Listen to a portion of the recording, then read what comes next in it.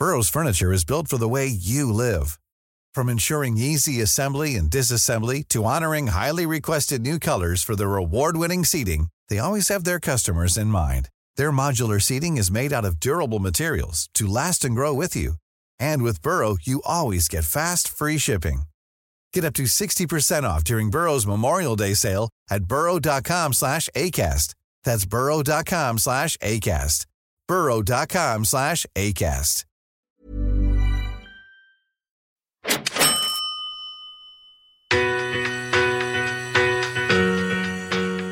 And when I learned to not blame others and took responsibility for my actions, become the pilot of my life, not the passenger, so I was in control, I felt much better and I acted and behaved better.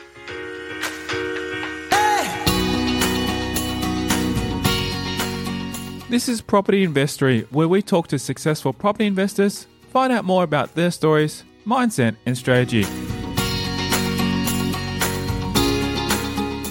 I'm Tyron Shum, and in this episode, we continue the conversation with property strategist and advisor Michael Yardney. As one of the most influential educators in property investing throughout Australia, he'll talk about how to think like a rich person and the steps of his strategy for buying the best investment grade property.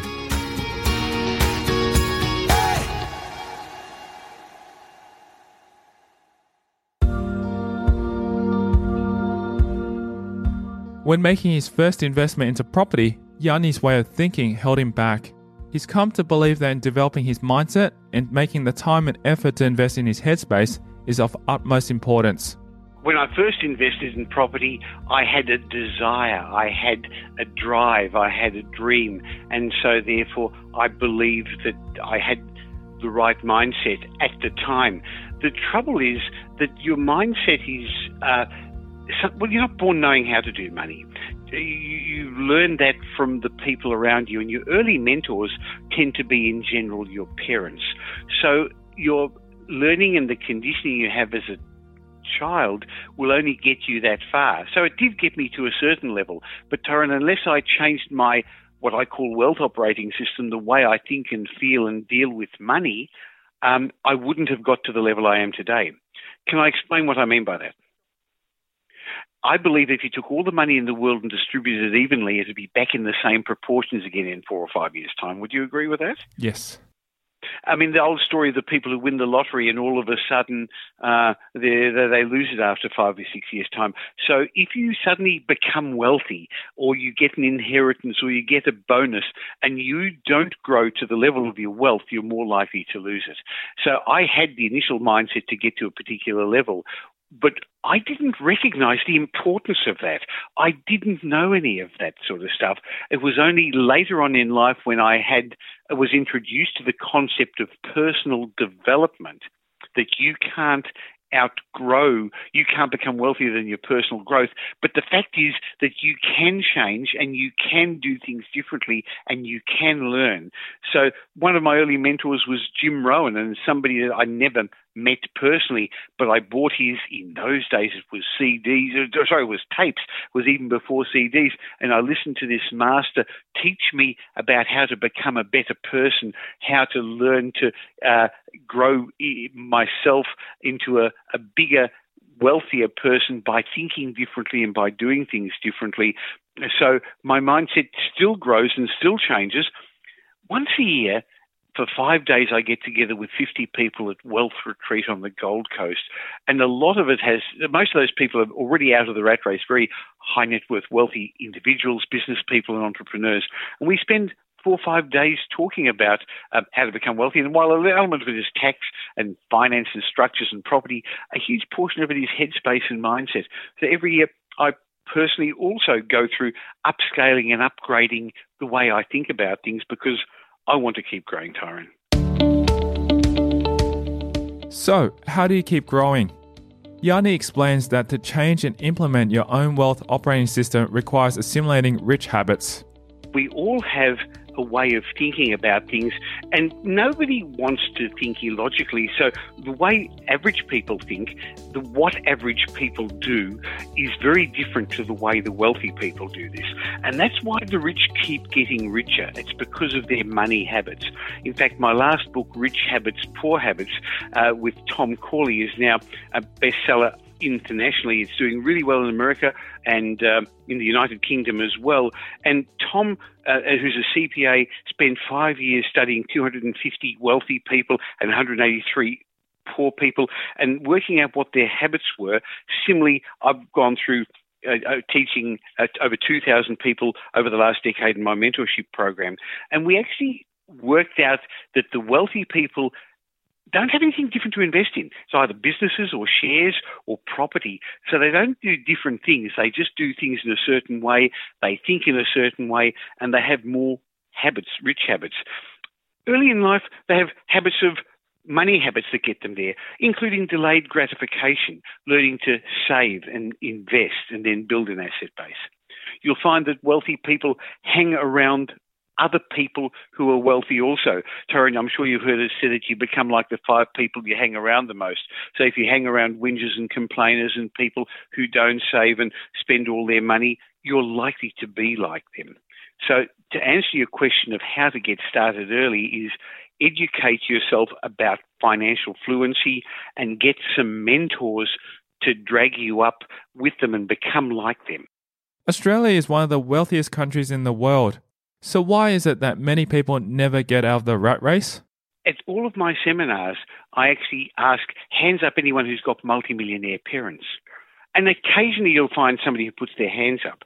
And I say, don't you think that the conversations around their kitchen table were different to the conversations around my kitchen table, where my parents used to argue and fight every month when the budget didn't meet and there wasn't enough money to pay the bills.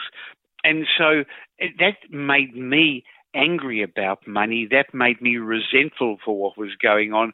And so I rebelled. While other people, my sister is the opposite. She's actually become very much like my parents and very concerned about money and very conservative. So different people respond to those things early in the piece. So a lot of us have had poor education about money. The system doesn't teach you. The schools don't teach you. Different cultures, different religions handle money differently also. So the answer to your question, why most of us don't get out of the rat race, is they don't know how to. They've got bad habits. They've got bad money habits. And again, that's the basis of rich habits, poor habits, where we all have empowering beliefs, empowering habits, and disempowering habits. So we're driving around with one foot on the brake and one foot on the accelerator. And what you think about the most, you become in many ways. So it's really that if you continuously think about the poor money habits, you're not going to become wealthy. So it's important to, first of all, recognize. First step is to recognize what's not working.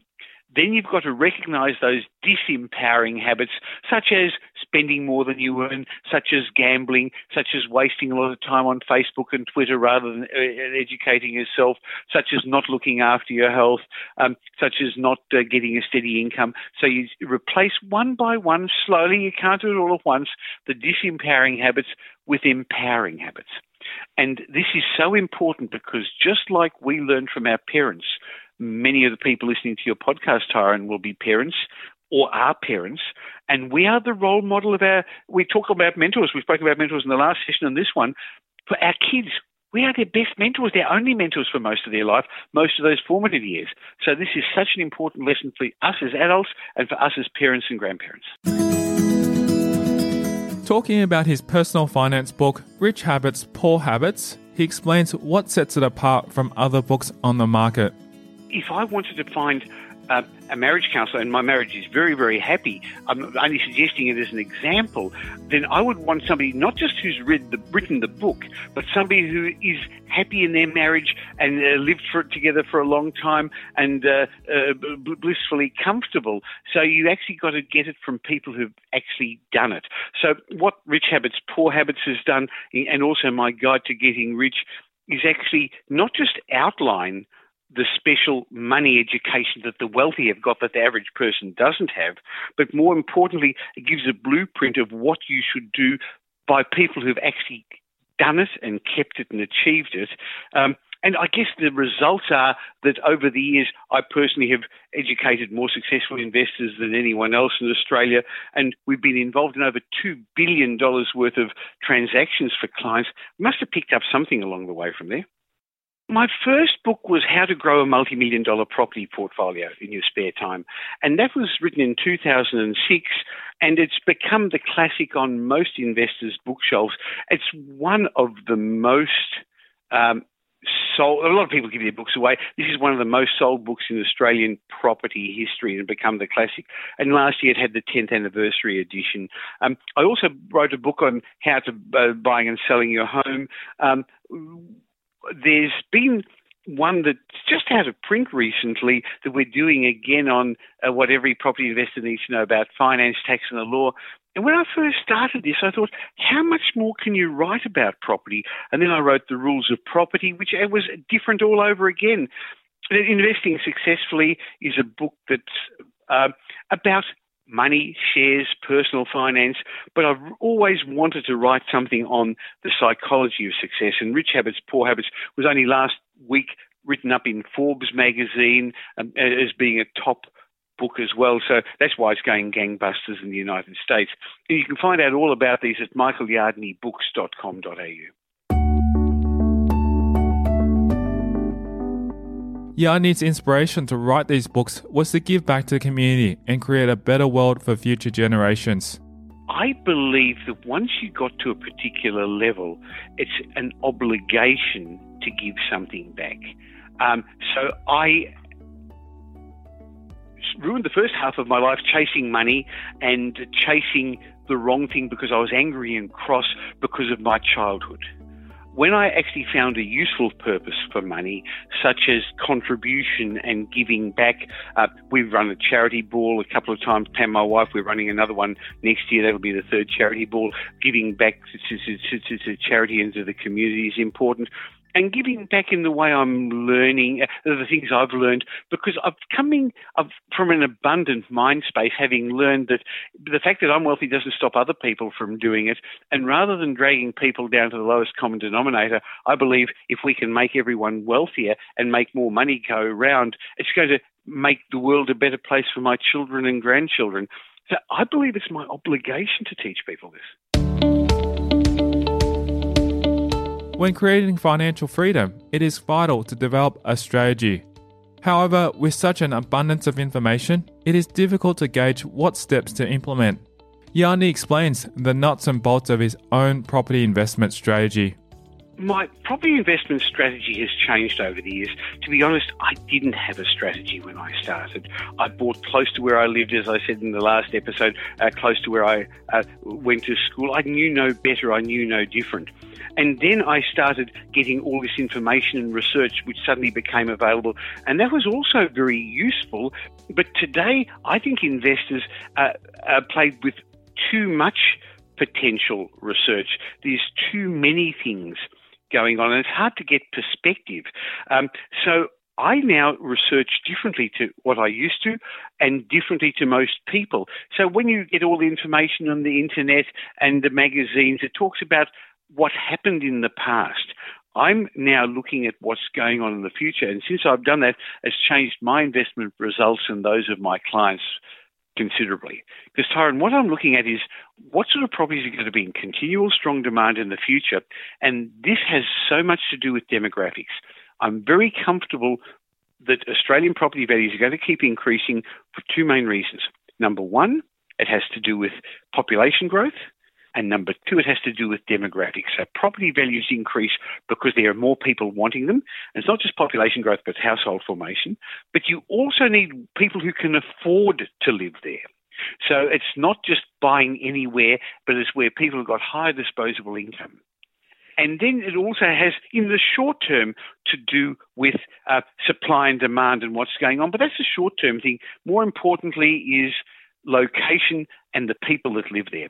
So I use a top-down approach because, in my opinion, position, location does about 80% of the heavy lifting on your properties performance, and about 20% of it is the property in that location. So we use a top-down approach. How's the economy doing? Is it a good time? Because sometimes in the economic cycle, you just don't get involved. The next step is then which states are likely to outperform the averages. And I believe Sydney and Melbourne, or not even the states, it's the capital cities, have decoupled from the rest of Australia. So the majority of the economic growth, the population growth, the wages growth is in our capital cities, and in particular, most of the jobs, 2/3 of the jobs being created in Melbourne and Sydney. That's where most of the migrants are going. 2/3 of all the migrants, which is driving up our population, is going to Melbourne and Sydney. Then about Queensland comes a third runner, and only 12% of the rest of Australia gets them. 12% of the migrants go to the rest of Australia. So where are the people going to go? Then you actually look at areas that are going to outperform the averages because of the demographics. People who've got higher disposable income. And they're the ones that are going to be able to afford to and be prepared to pay to push up property values. So we stay away from those areas, the newer states, just because people are moving there. And it's not a judge of people, but I'm looking for areas, and I'm looking forward to all the new census data that we're digging into, because you can find that over the last census period, the one just gone, wages went up on average about 16% over the 5-year period. But in some municipalities, wages went up double that. And they're the areas we're looking at, because those people have got higher disposable incomes and they can pay more for their houses and be prepared to pay more. So we're drilling down from state to suburb. Then within the suburbs, the right streets. Some streets are more livable than others. And then within the streets, the right properties. And then the right price. And to me, Tyrone, price is down the bottom on purpose, because you make your money when you buy the property, not by buying it cheaply, but you make it by buying the right property. Coming up after the break, we'll delve into Yardney's 6-stranded approach to identifying investment-grade property to buy. First of all, I buy a property that has owner-occupier appeal, because not that I want to sell it, but its owner-occupiers are going to buy properties similar to that push up the value of my property. How to add value to your portfolio. My concept of development is to buy, renovate, or buy, develop, refinance and hold. And that's next. I'm Tyrone Shum, and you're listening to Property Investory.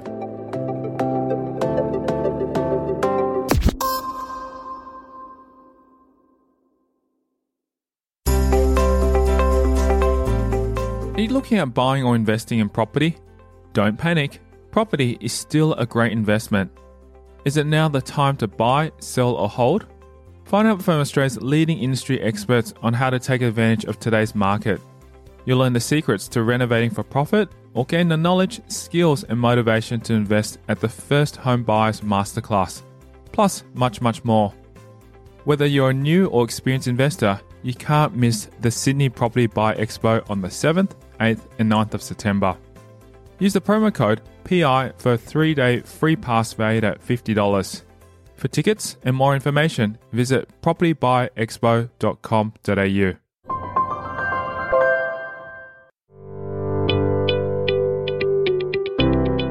Outlining how to grow a multi-million-dollar property portfolio in your spare time, there are 6 identifying elements involved in choosing the investment-grade property to invest into. What's an investment-grade property then? I have a 6-stranded approach to that. First of all, I buy a property that has owner-occupier appeal, because not that I want to sell it, but its owner-occupiers are going to buy properties similar to that push up the value of my properties. I like buying properties below their intrinsic value, so I don't want to pay a premium to buy new or off the plan. I like properties with a high land-to-asset ratio. I like properties with a high land-to-asset ratio because it's the land that goes up. But that doesn't mean it has to have a lot of land. I'd rather own a 1/12 of a block of land in one of the middle suburbs of Melbourne or Sydney under an apartment building than a whole acre in the outer suburbs. I like buying properties with a twist, something a bit unique, special, different about them. And I like buying properties in those areas that are going to outperform, as I said, the right demographics. And the last strand to my 6-stranded approach, Tyrone, is to buy a property to which I can add value so that I can manufacture some capital growth through renovations or development. When considering adding value to your property, it is important to base it on what you can afford, as well as your goals for the future and your risk profile. And with offices in Melbourne, Sydney and Brisbane, we've got access to every property on the market in the East Coast. but we actually don't have any properties for sale. So we don't sell properties to clients. We sit with them and understand where they are, and our property strategists at Metropole often come from not a real estate background, but a financial background. So they understand with economics degrees, we've got CFAs, we've got CPAs, to actually give a wealth advisory, because that's really what people want when they want property. They want financial freedom. They want choices. They want the ability to go to work because they want to, not because they have to. So what we do is we actually take this holistic approach of where they are now, where they want to be in the future, and what their risk profile is. And then we also see what their budget is. Because while many, many people want to become a developer, most don't have the financial capacity to. And even if they do, I wouldn't recommend the first property you buy as a development property, because I think you've really got to cut your teeth on owning a property, having some ups and downs, having some vacancies, having some problems with the tenants and the property managers before you get into the deeper issues of property development. But a lot of people who can't afford the full-blown property development, because it's got to be in all those areas that we spoke about a minute ago. It can't just be anywhere, because my concept of development is to buy, renovate, or buy, develop, refinance and hold. It's not to sell. You don't make enough money selling it by the time you do and pay tax and pay stamp duty on the next one. It doesn't work. So you've got to buy in the best location. And if you can't afford to buy one that you can develop there, then at least buy an apartment, a townhouse, a villa unit. It doesn't have to be a house, which you can renovate down the track or straight away, because doing a good renovation gives you a wider appeal to a wide range of tenants. Therefore, you get better rents, you get a better socioeconomic group of tenants there, you get great depreciation allowances, and you manufacture. You get a one-off little boost in capital value.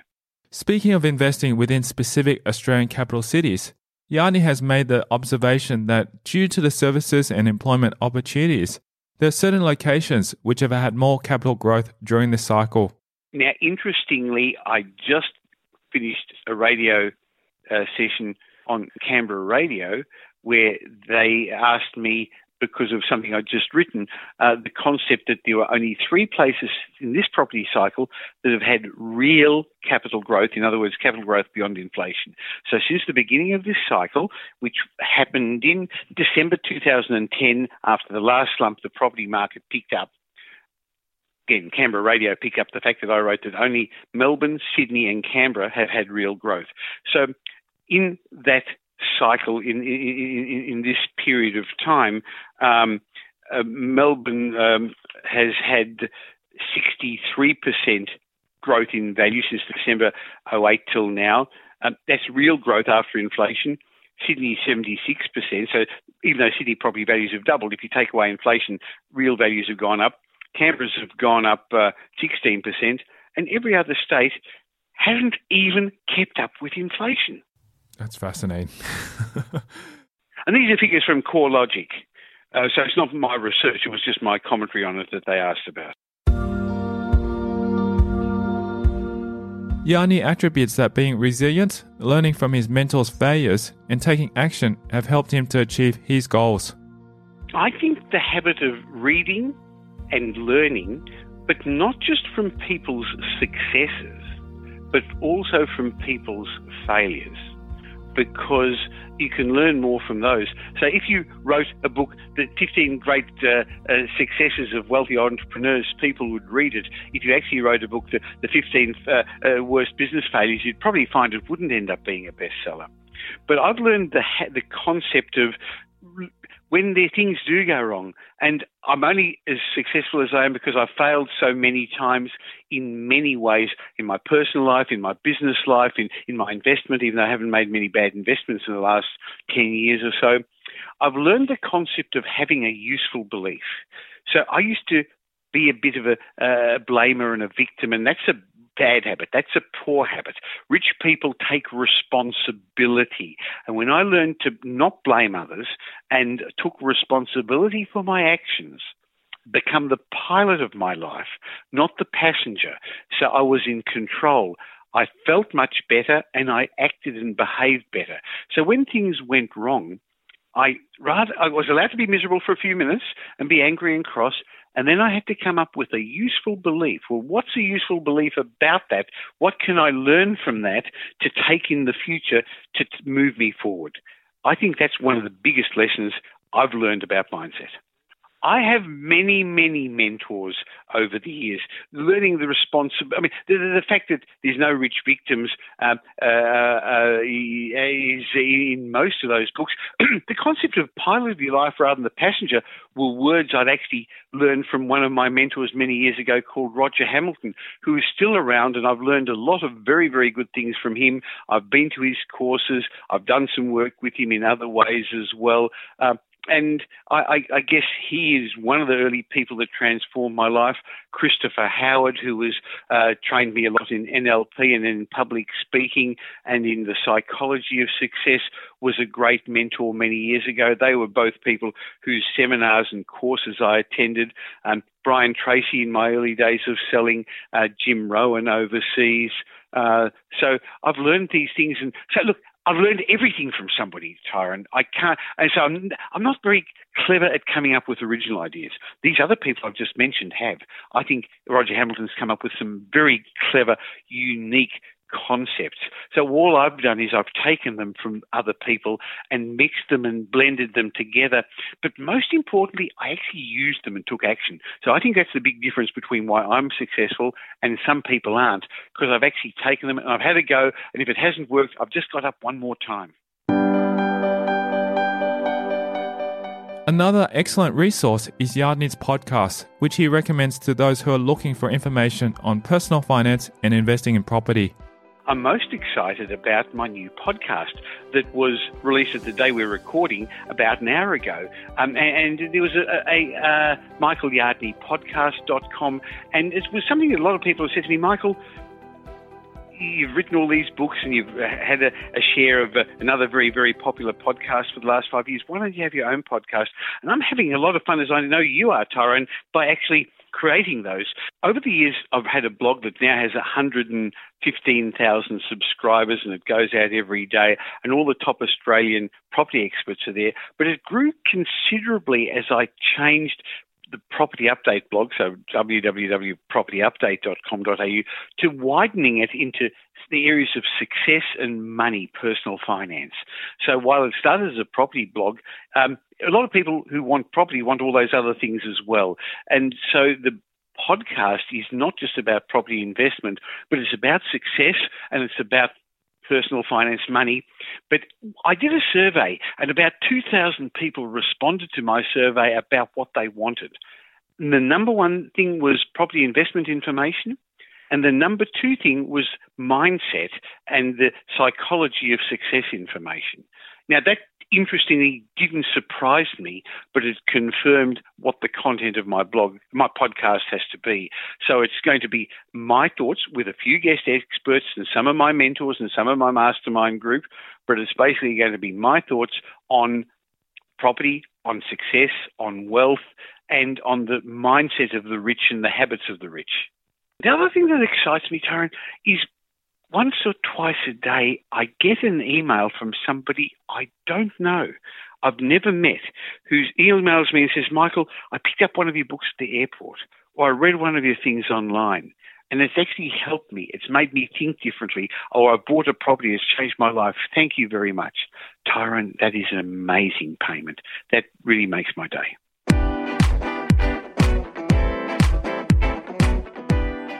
To find out more from Yardney, you can connect with him through propertyupdate.com.au is my daily blog, and all the property experts, Andrew Wilson and Louis Christopher and Tim Lawless and Cameron Kusher and Pete Wargent and Michael Matusik all write for my blog. They want their information out there. John Lindemann. I've left out a whole lot of people. So I've actually, it gives me an opportunity of me to share property investment information with lots of people, propertyupdate.com.au. And yeah, under there's a subsection, Michael Yardney's podcast, or you can just go to michaelyardneypodcast.com and it will tell you all about that as well. Thank you to Michael Yardney, our guest on this episode of Property Investory. If you want to hear more about his journey, then visit our website at propertyinvestory.com. Simply type in the search bar Michael Yardney and select that episode to learn more about his story. Also, are you looking at buying property in 2018? Would you like expert tips and advice on the best ways you can purchase property? Whether you're a new or experienced investor, learn from the experts by downloading the Property Investment Buying Handbook. It contains the best tips and advice from 37 of Australia's leading property experts. Simply visit propertyinveststory.com and subscribe to get your copy right now. Thanks for listening.